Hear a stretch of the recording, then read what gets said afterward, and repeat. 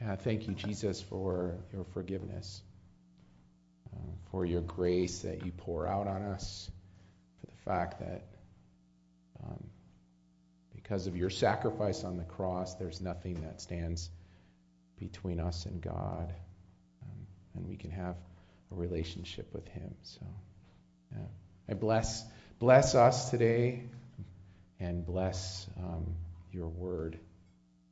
In Jesus' name, amen. How many of you know the story of Louis Zamperini? Does that name ring a bell?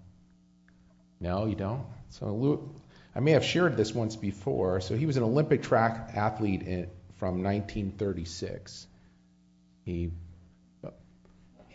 ran in the 1936 Olympics for the United States. And then in 1941, he was commissioned to the United States Army Air Force as a lieutenant, where he served as a bombardier on a B-24 Liberator in the Pacific Ocean. On a search and rescue mission, Zamperini's plane experienced mechanical difficulties and ditched into the ocean, and 8 of the 11 men on the plane died. Zamperini survived with 2 other crewmates, and they were adrift on a raft for 47 days in the middle of the Pacific Ocean, strafed by the Japanese planes, which didn't end up hitting any of them, but eventually one of the 3 ended up dying. And the 2 drifted and landed on Japanese-occupied Marshall Islands and were captured.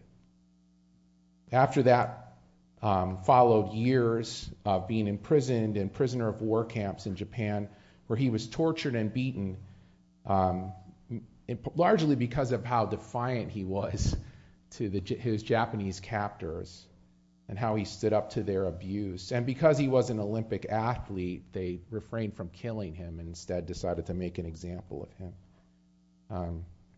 He was finally released at the end of the war, but his battle didn't end.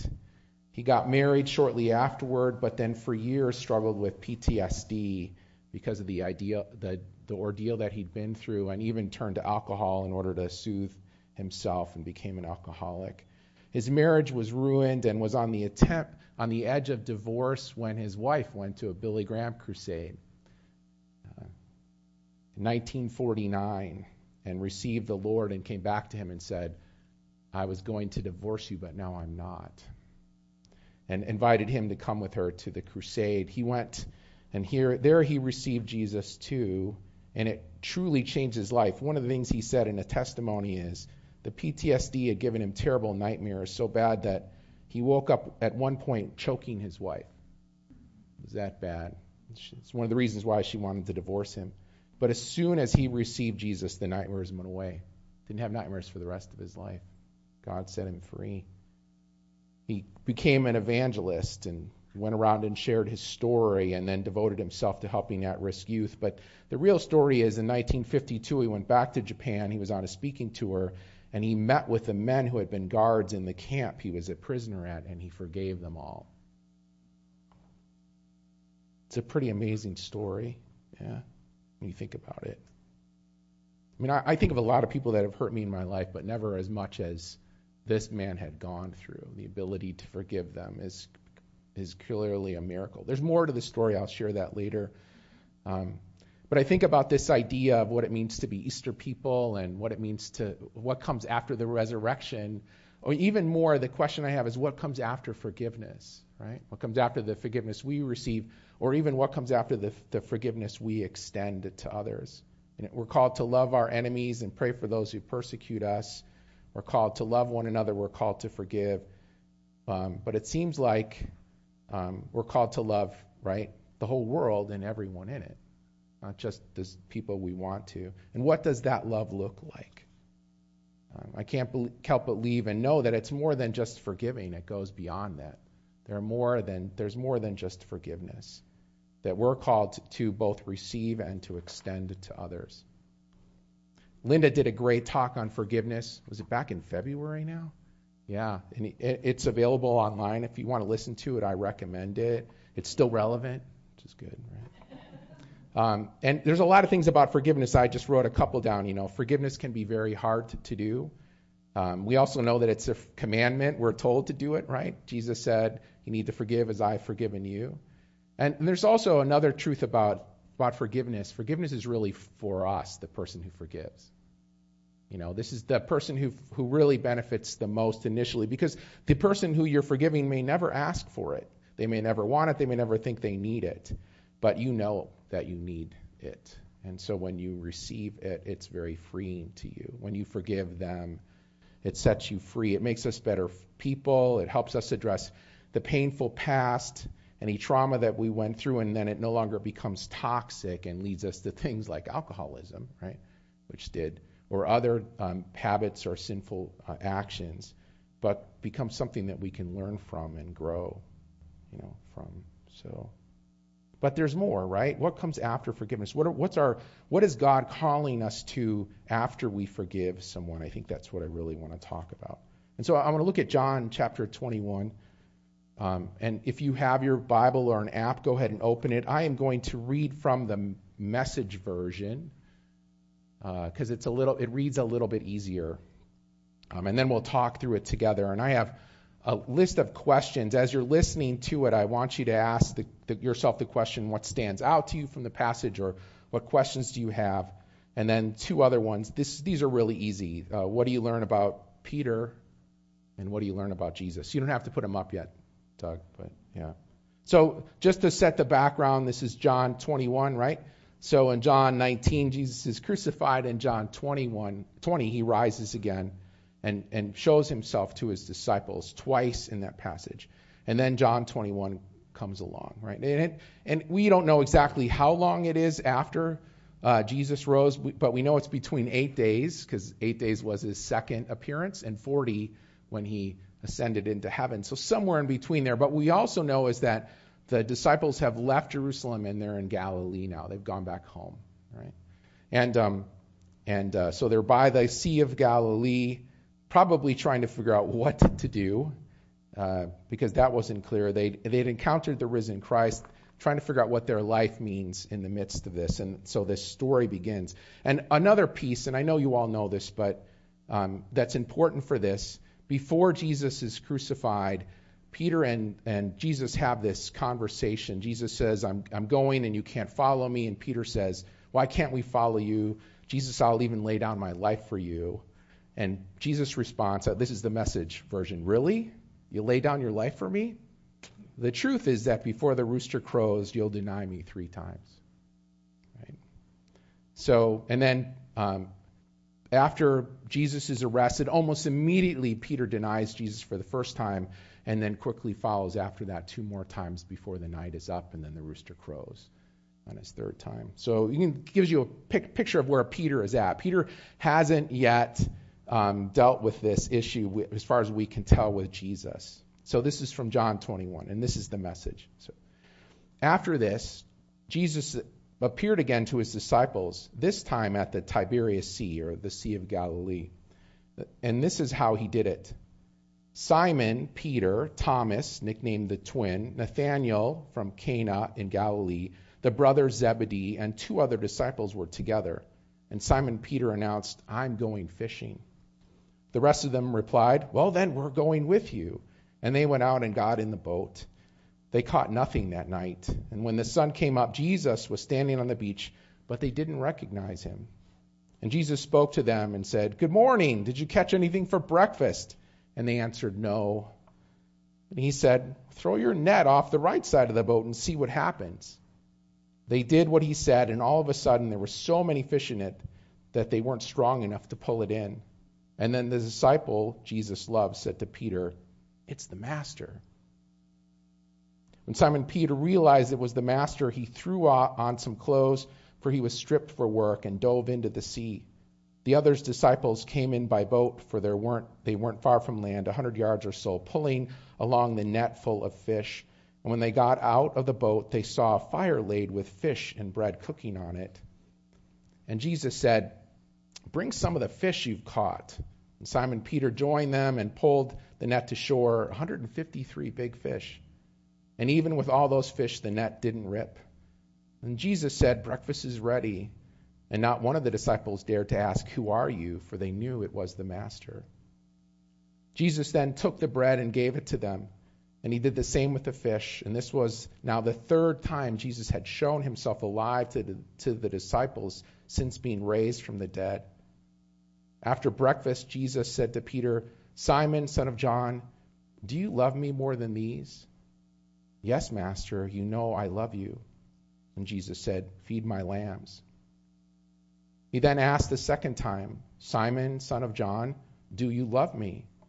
"Yes, Master, you know I love you." And Jesus said, "Shepherd my sheep." And then he said it a third time, "Simon, son of John, do you love me?"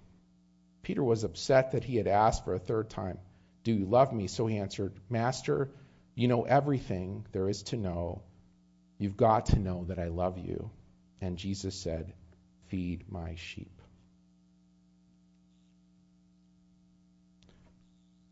So I know this isn't a strange story. Many of you know this quite well. But as you look at it again today, what stands out to you from this passage? What do you learn about Peter, and what do we learn about Jesus? What stands out to you from the passage? I'll ask that first. And this is open. I'd love to hear some of your comments and feedback. Linda, you're going to have to stand up, and I'll hand it to you. Just it popped out at me that when he was going to go meet Jesus, he quickly put on his clothes, and maybe that was super practical, but also struck me as kind of symbolic of like kind of a shame thing. Uh-huh. Yeah, like good. He had to cover himself. Yeah. What stands out to you?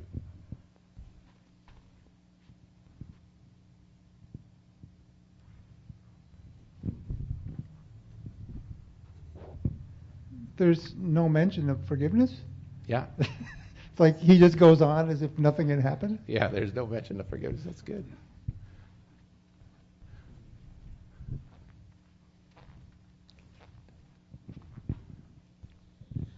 I noticed that he asked him if he loves him like 3 times, Yep. which is how many times he denied him. Yep. There was also no recriminations. No, you did a bad thing. Why'd you do that? Yeah. Yeah. Yeah, it doesn't call out what he had done wrong. Yeah.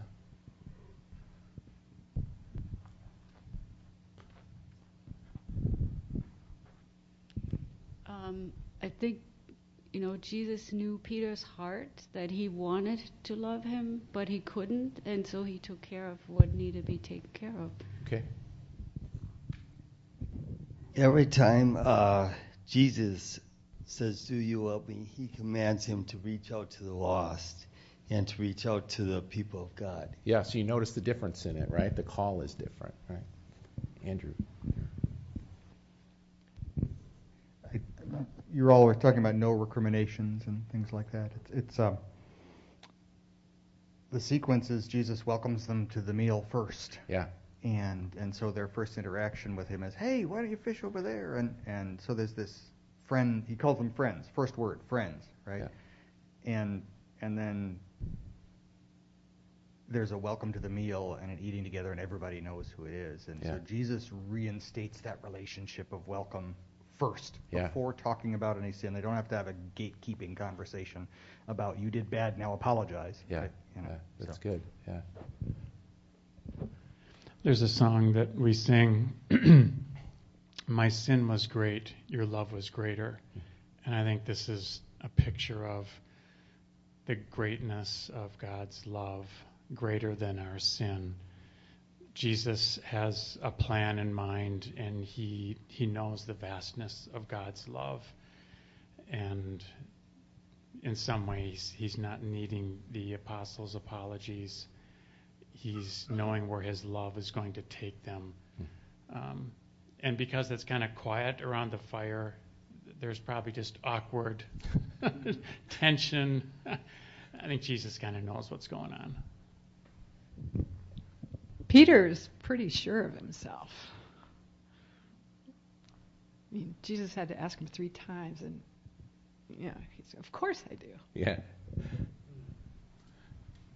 Yeah, it's interesting when you look at it again. I mean, this isn't a new story, but All the things that tend to pop out, like, I hadn't seen that before, That's new, right? All this, there wasn't any recrimination, and it was grace. And he started off with this, like, offering of community. Here, eat a meal with me, right? Which you don't normally do with someone that you're angry and upset with. It's like, no, let's talk about this and get this right before we can move forward.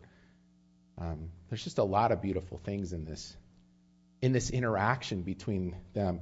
What else I noticed too is Jesus initiates this interaction, right? He wasn't waiting for Peter to finally come to him and say, "Oh, I really messed up, Jesus." But Jesus was there. No, he was there for the purpose of obviously, kind of reconnecting with Peter.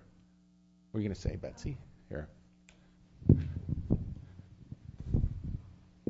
One thing that sparks me, sorry to interrupt you, Jesus does this really cool reminder with the disciples where the way he called Peter and met Peter was like this miraculous catch of fish, and he does it again just to like remind him of what he has done before. Yeah.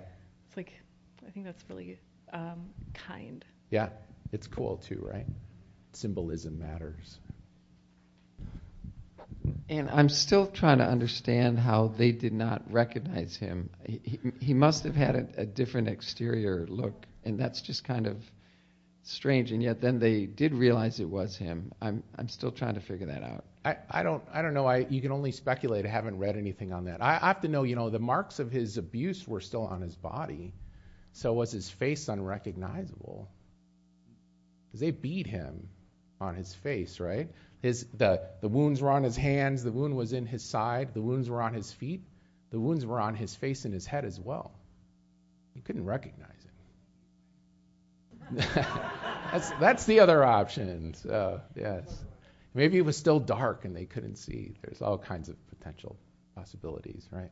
No, but you think about it, and this is really a beautiful picture of grace, isn't it? That of Jesus kind of extending, like, I'm going to go out of my way, and it's not that not that Peter didn't want to be right with Jesus, it's that Jesus wanted to be right with Peter, right? So super cool when you think about it. Yeah.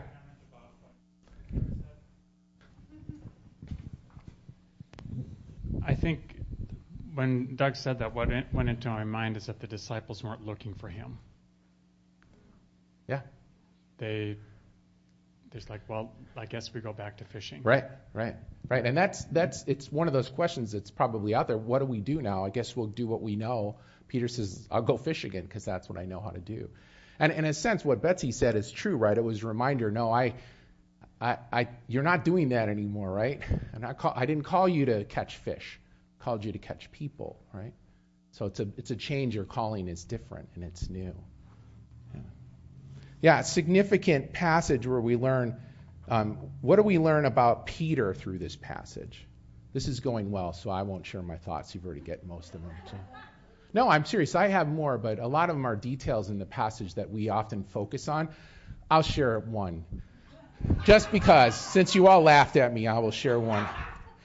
All the things you said, but we make a big deal about Peter being asked 3 times, right, by Jesus. Jesus asking Peter 3 times, do you love me? And then 3 times him saying, feed my sheep, shepherd my flock, feed my sheep. And you're like, ooh, what is the significance to that?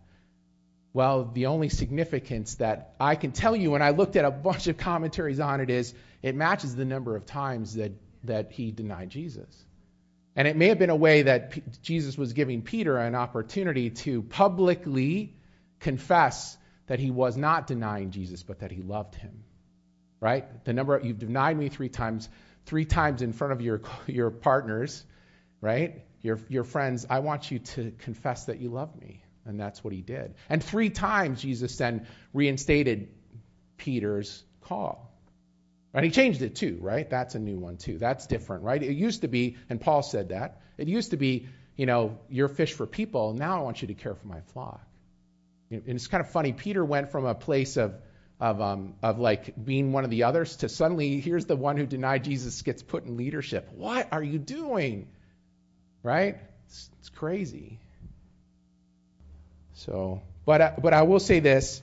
We make a big deal out of it. We also make a big deal out of the word, that if you know the Greek word, it changes for love.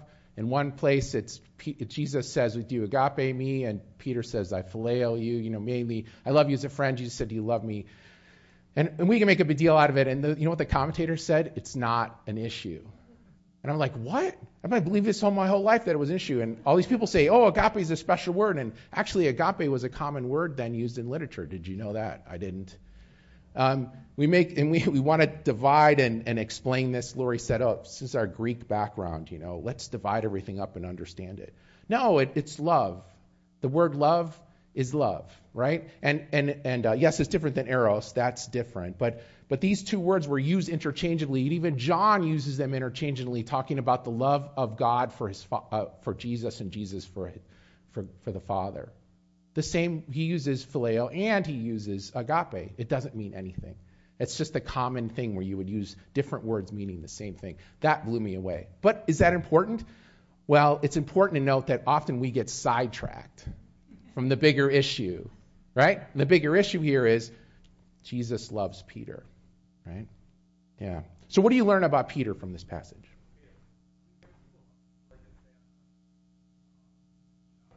You want to bring people? Okay. Do you mind coming up to the front and answering questions? It's a little harder but yes. You guys, a little bit harder for you. How many of you would have a hard time doing that and would prefer to? You know what? I think we'll just do audio. Sorry. Yeah, we'll just stick with audio. Sorry for people out there. You'll have to listen. Well, so what do you learn about Peter?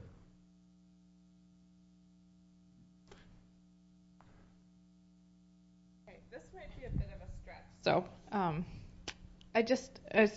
my mind was thinking he's hurt by Jesus asking him so many times. And I kind of wonder if this isn't like it's forgiving Peter and reinstating him, but it's also maybe a mind renewal where maybe Peter's realizing what loving Jesus requires. Maybe he thought it was okay that when Jesus was taken away, he could deny him and then accept him again, and maybe Jesus is sort of in a very kind and subtle way showing him a deeper love, more loyal love. I don't know. So Peter has jumped out of a boat before for Jesus, and this one, it's not like he's concerned about am I gonna fall? Am I gonna he just jumped in the boat. He grabbed his coat and he jumped out, not worrying about walking on water, not worrying about, do I have enough faith to do this? But he just did what he normally did. I think going back to what sometimes in trauma is really powerful because it allows us some comfort to move forward. Yeah. And I think that's what he did.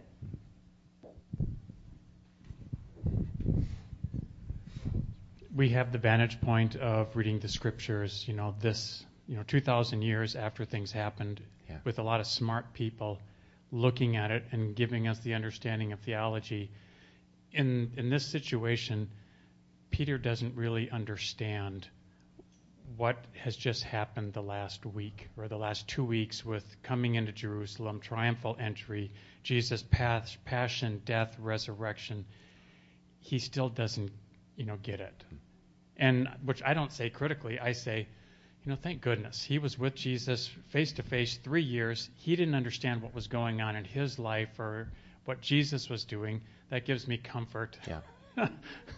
Because I don't get it always often either. Yeah, I'm glad you realized that, Matt.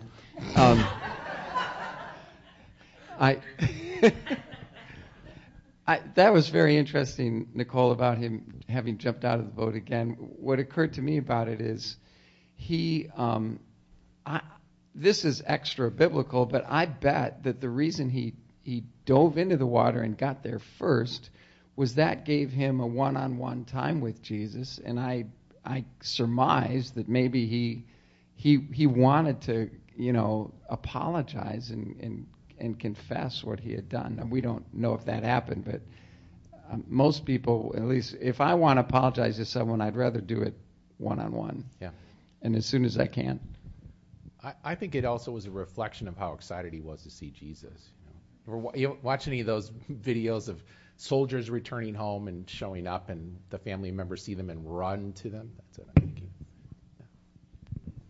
Just to talk about what Doug said, that to set that scene of step by step.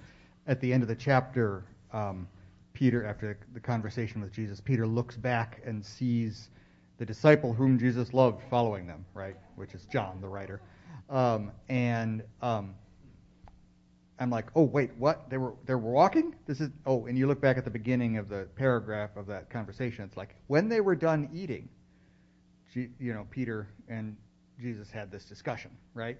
So there's this welcome, there's this huge thing of fish. Come on in, come have breakfast on the beach with me, and then when they're done, Jesus says, as he has so many times with the disciples, because teaching is walking around, come walk with me on the beach. And that's when they have that moment of private conversation with one another. So.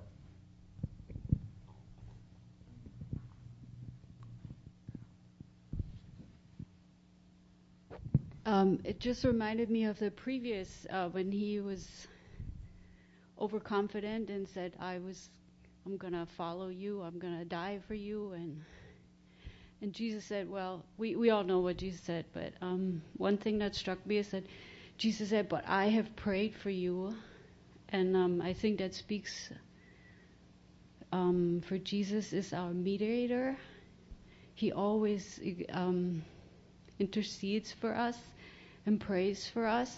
And Peter was able to embrace Jesus and jump into the water and run to him because he knew Jesus already prayed for him. It was okay. Yeah, thank you. Good. So did someone else have anything else? Laura, did you want to share something?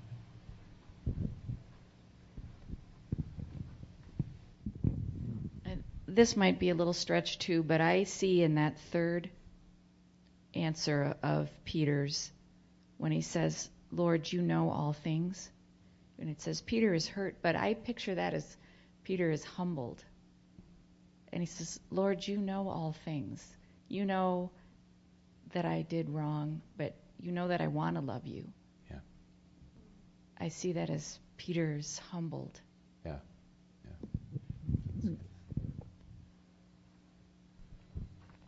Yeah, I like this too. You learn something about Peter. You do see a change, right, in Peter here. And this is really, it's at this point that Peter really becomes a new man. I think it's kind of funny, right? See this, it's not that he wasn't being changed by his time with Jesus, but something about this interaction is like Peter's conversion. Do you know what I mean? There's something like, and it fits this story of when Jesus comes to a person and they're forgiven and they receive after he's died, right? And they become a new person and are changed and transformed. We really see a different Peter from this point on. There's something that happens here that's quite significant. So, and then of course in Acts later, when they receive the Holy Spirit, and even before this, he blows breeze on them and says, receive the Holy Spirit as well. But there's a transformation happening at this point. I see a different Peter here. Good. So what do you learn about Jesus? Really quickly. We'll do this a little faster.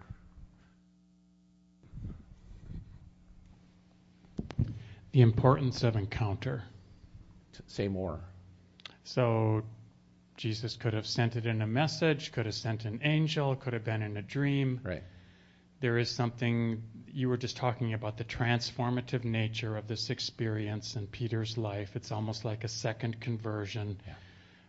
And I think for me it speaks to the importance of encounter, of our personal encounters with Jesus. It's good to have the Word, the Holy Spirit, etc. Yep. But we also are transformed through our encounters with Him, however they happen. Here. I'll walk around.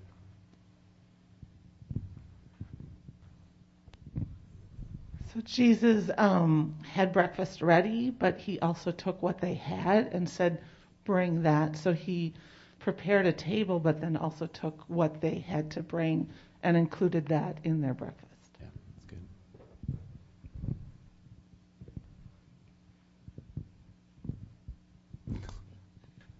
That's a great question. He's like a master at his art.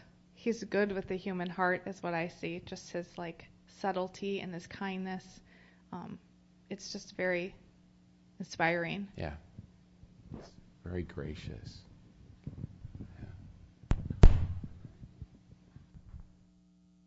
Oh, did it just... Tom had said about there being no element of the forgiveness piece, and I think that speaks to Jesus' you can't offend him. You know, that we hold unforgiveness in our heart, and he never did.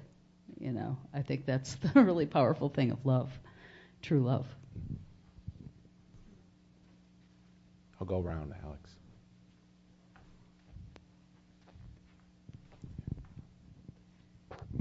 I was just thinking, it speaks to me that he's truly our Savior. He knows what we need. He has a desire to reach out for us. Sin will not keep us from him. He reaches out. He does what it needs to be done, and he can do it. He has an intense desire for us to help us, to guide us, to lead us.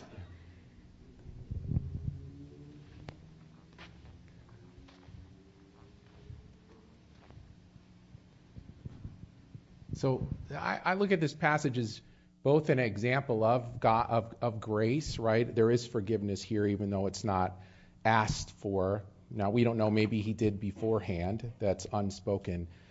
But it's more, right? We see Peter longing to be with Jesus, but Jesus being the one who initiates the process. And not only does he freely welcome Peter, right, back into community, take a walk with him and talk with him, give him an opportunity to confess. And I'm guessing it was within earshot, so the other disciples were right there, right? That Peter wasn't denying Jesus, but that he loved him. But also reconcile him in his relationship with the Lord and reinstate him in his role, right, as a leader. I mean, I don't know what it was like for Peter. I thought, man, I'd be so embarrassed and ashamed of my actions that day. I'd wonder if I could ever be of any use to God again. Right? I mean, talk about royally messing up. You had your one chance to really, and there you did. You just right there, almost in front of Jesus, you said, I knew him. I was never with him, right? I wasn't one of his followers. And here's Jesus giving a chance to say, do you love me? And Peter say, yes, I love you. You know, and then Jesus saying, okay, great. Here's what I have for you, right? As a result. So he reconciles with Peter and he reinstates him. He kind of, I would say, he gives Peter a second chance. Right? Gives Peter a second chance. What comes after forgiveness? In a relationship with someone who's hurt us or betrayed us. Right? What comes? Right? At some point, an opportunity, a second chance. Now, it doesn't mean they'll take it or they'll be interested in it, right? But I believe that's something that we're all called to offer and to be ready to give. He set an example for us. What does this mean for us, right? He set an example for us as to how he treats us and how we're then to treat others. It isn't just about forgiveness, because forgiveness is just the first step in the process. Reconciliation is the end result. Reinstating the person is even more. I think about how God sets the example for us, right? God leads the way. Does he just forgive us for our sins and say good luck? No, right? He says, I'm going to make you my children, right? I'm gonna tell everyone, look, my child has returned. He's going to give us good gifts, and he provides for our needs. He puts rings on our fingers and robes on our back and welcomes us into his family. And reinstates us as people who will receive his inheritance, right? He kills the fattened calf and celebrates and welcomes us home, right? We're not talking about allowing someone to abuse us over and over again, but I'm talking about being courageous and taking risks with people, giving them a chance to reconcile with you and welcoming them into the family. That's what we're talking about here, right? That's what comes after forgiveness. You forgive someone. So talk about Louis, right? During a speaking tour in Tokyo in 1952, Louis Zamperini had the opportunity to meet with the prison guards at the prison that he had been held at, right? And he went to a prison filled with 850 Japanese war criminals. And after speaking to the prisoners, Louis had requested to meet with all of his former guards. And he said, I looked out and I saw them coming down the aisle. And of course, I recognized each one vividly. I didn't even think of my reaction. I jumped off the stage, ran down, and threw my arms around them.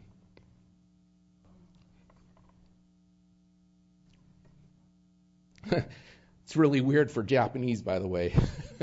They're like, what are you doing? It just broke all the cultural things. But they withdrew from me, right? Probably for many reasons. They couldn't understand the forgiveness. We went into a room, and there I told them about Jesus. I told them about what he'd done for me and how he healed me. And all but one made a decision for Christ. When one former soldier wondered how I could forgive these men who treated him so badly, they'd forgiven how they could forgive him who treated him so badly, and this is what he responded to them. This wasn't a guard, this was a Japanese soldier. He said, well, Mr. Sasaki, the greatest story of forgiveness the world has ever known was the cross. And when Christ was crucified, he said, forgive them, Father, they know not what they do. And I said, it's only through the cross that I can come back here and say, but I do forgive you. And then he responded to the invitation and became a Christian as well. So, see, Louis didn't need to do this, right? He could have just, you know what, that's my past. I don't want to deal with these people anymore. They've hurt me too deeply. Said he wanted to meet with them. In fact, he sought after the one person more than any. The guy had the nickname the Bird, who personally tormented Louis and tried to kill him. And that man, through his whole life, would never meet with him. They had many opportunities to do it. He even wrote a letter telling him that he freely forgives him and encouraged him to receive Christ. It's just a beautiful thing. So he went beyond forgiving to a point of actually not just seeking reconciliation with these men, but helping them reconcile with God. It's a beautiful story, isn't it? And I think about what that means for us, right? So what does it mean to love someone? It's not just forgiving them. It's about choosing to be with them, to give them chances to re-earn their trust or show they're trustworthy, and even to extend the grace of trust to people who haven't earned it yet, right? And to believe in their sincerity and work with them. I think of it this way. God has a vision for all of us. Like he had a vision for Peter, right? He saw Peter and he knew who he had made Peter to be and who Peter was going to become. And he's calling us to have the same vision for the people that hurt us. Who has God created these people to be, and who are they going to become? So that then we approach them the same way, and we don't just forgive them, we welcome them back into our families, and we make them one of us. There's all sorts of passages in Scripture, right? What about forgiving 70 times 7? Have you ever thought about it? How could you have an opportunity to forgive 70 times 7 if you weren't in a relationship with the person? Right? Now, I'm not talking about an abusive situation with someone who has power over you, okay? But that's one of those situations where you think, no, you kind of have to stay in a relationship in order for the person to hurt you again, and you need to forgive them. Or the passage talking about if someone slaps you on the cheek, turn your other cheek. You probably have heard this in the past. Walter Wink has this idea that with striking someone, what you would backhand someone to insult them, right? And so if you turn the other cheek, that forces them to have a choice between using a left hand, which was used for unclean purposes, or would be to slap them open-handed as a challenge or to punch the person. But if you did this, it would state to them that you were equal. Have you heard that before? I won't go into detail, but the idea is just the way it's done. He would say, if you do this in the right way, basically what it is, it's a challenge to them to say, don't treat me as someone under you, treat me as an equal person, right? But my question was, I'm not sure I agree with Walter on that, but I would say, what if this was just as simply to say, I don't hit people I love? Does that make sense? I won't hit you back because I love you. Right? It's an act of nonviolence, right? Another way to look at this too is we see a lot of people in the world that are broken, especially people that hurt us. We want them to make changes. We want them to get better. But the question is, how are they going to get better unless they have an opportunity or a chance to do that? How can they get better unless they have a second, a third, or even a fourth chance, right? How can we get better unless we do that? We have to have opportunities to make mistakes and to screw up with each other, right?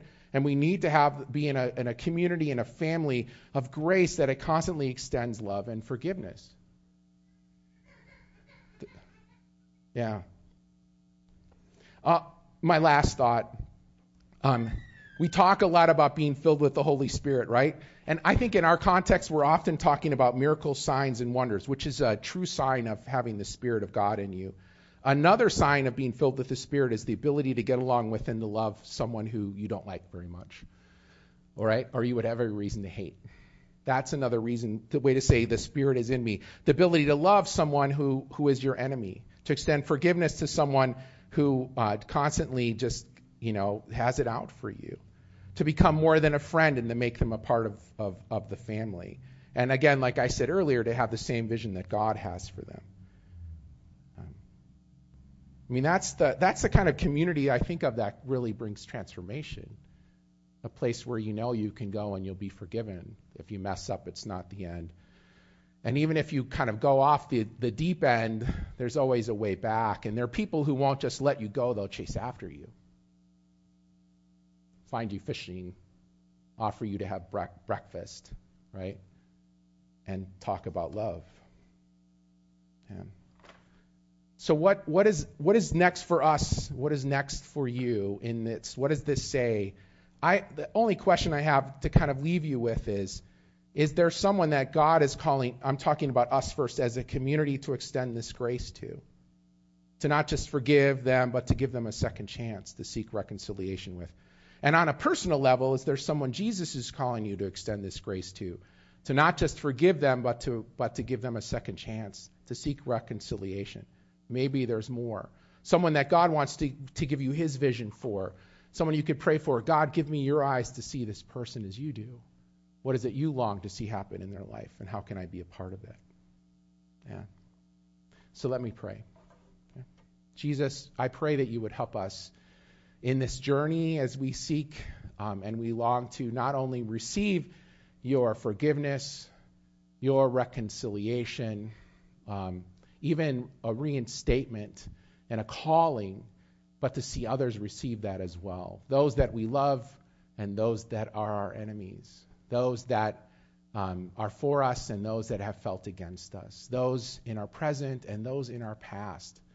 God, as we move forward in this new season, as we move ahead, help us not to leave anything behind, any stone unturned, any area of our life. I just pray for a clean slate for us as a church and for us as individuals as well, that we might move forward and help us to become a community that really is one that, like you, offers second and third and fourth and fifth and 70 times 7 chances. I just pray this in Jesus' name. Amen.